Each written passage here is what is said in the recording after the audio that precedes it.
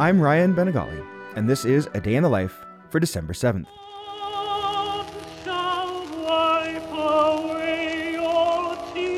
Today, in 1892, English contralto Clara Butt made her professional debut in London at the Royal Albert Hall. Standing more than 6 feet tall, with a powerful voice, particularly in the lower register, she played the role of Ursula in Arthur Sullivan's cantata, The Golden Legend.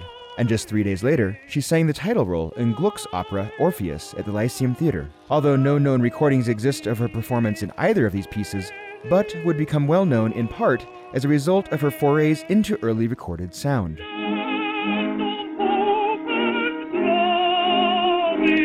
In 1911, for example, Clara Butt recorded Edward Elgar's Land of Hope and Glory, a song that not only uses the composer's melody from Pomp and Circumstance, but also one that Butt had originally premiered 9 years earlier.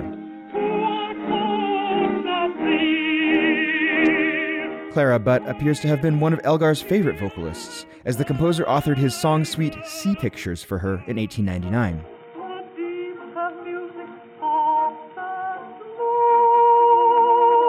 In 1920, Butt was appointed to the Most Excellent Order of the British Empire for her support of British troops and charities during World War I.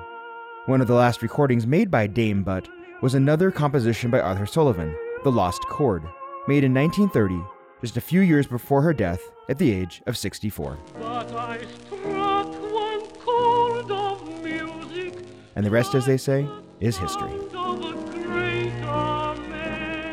Brought to you by the Colorado College Music Department, presenting the Colorado College Bluegrass Ensembles in an evening of bluegrass music under the direction of Keith Reed, December 8th in Packard Hall at 7:30 p.m. No tickets required. More at coloradocollege.edu/music.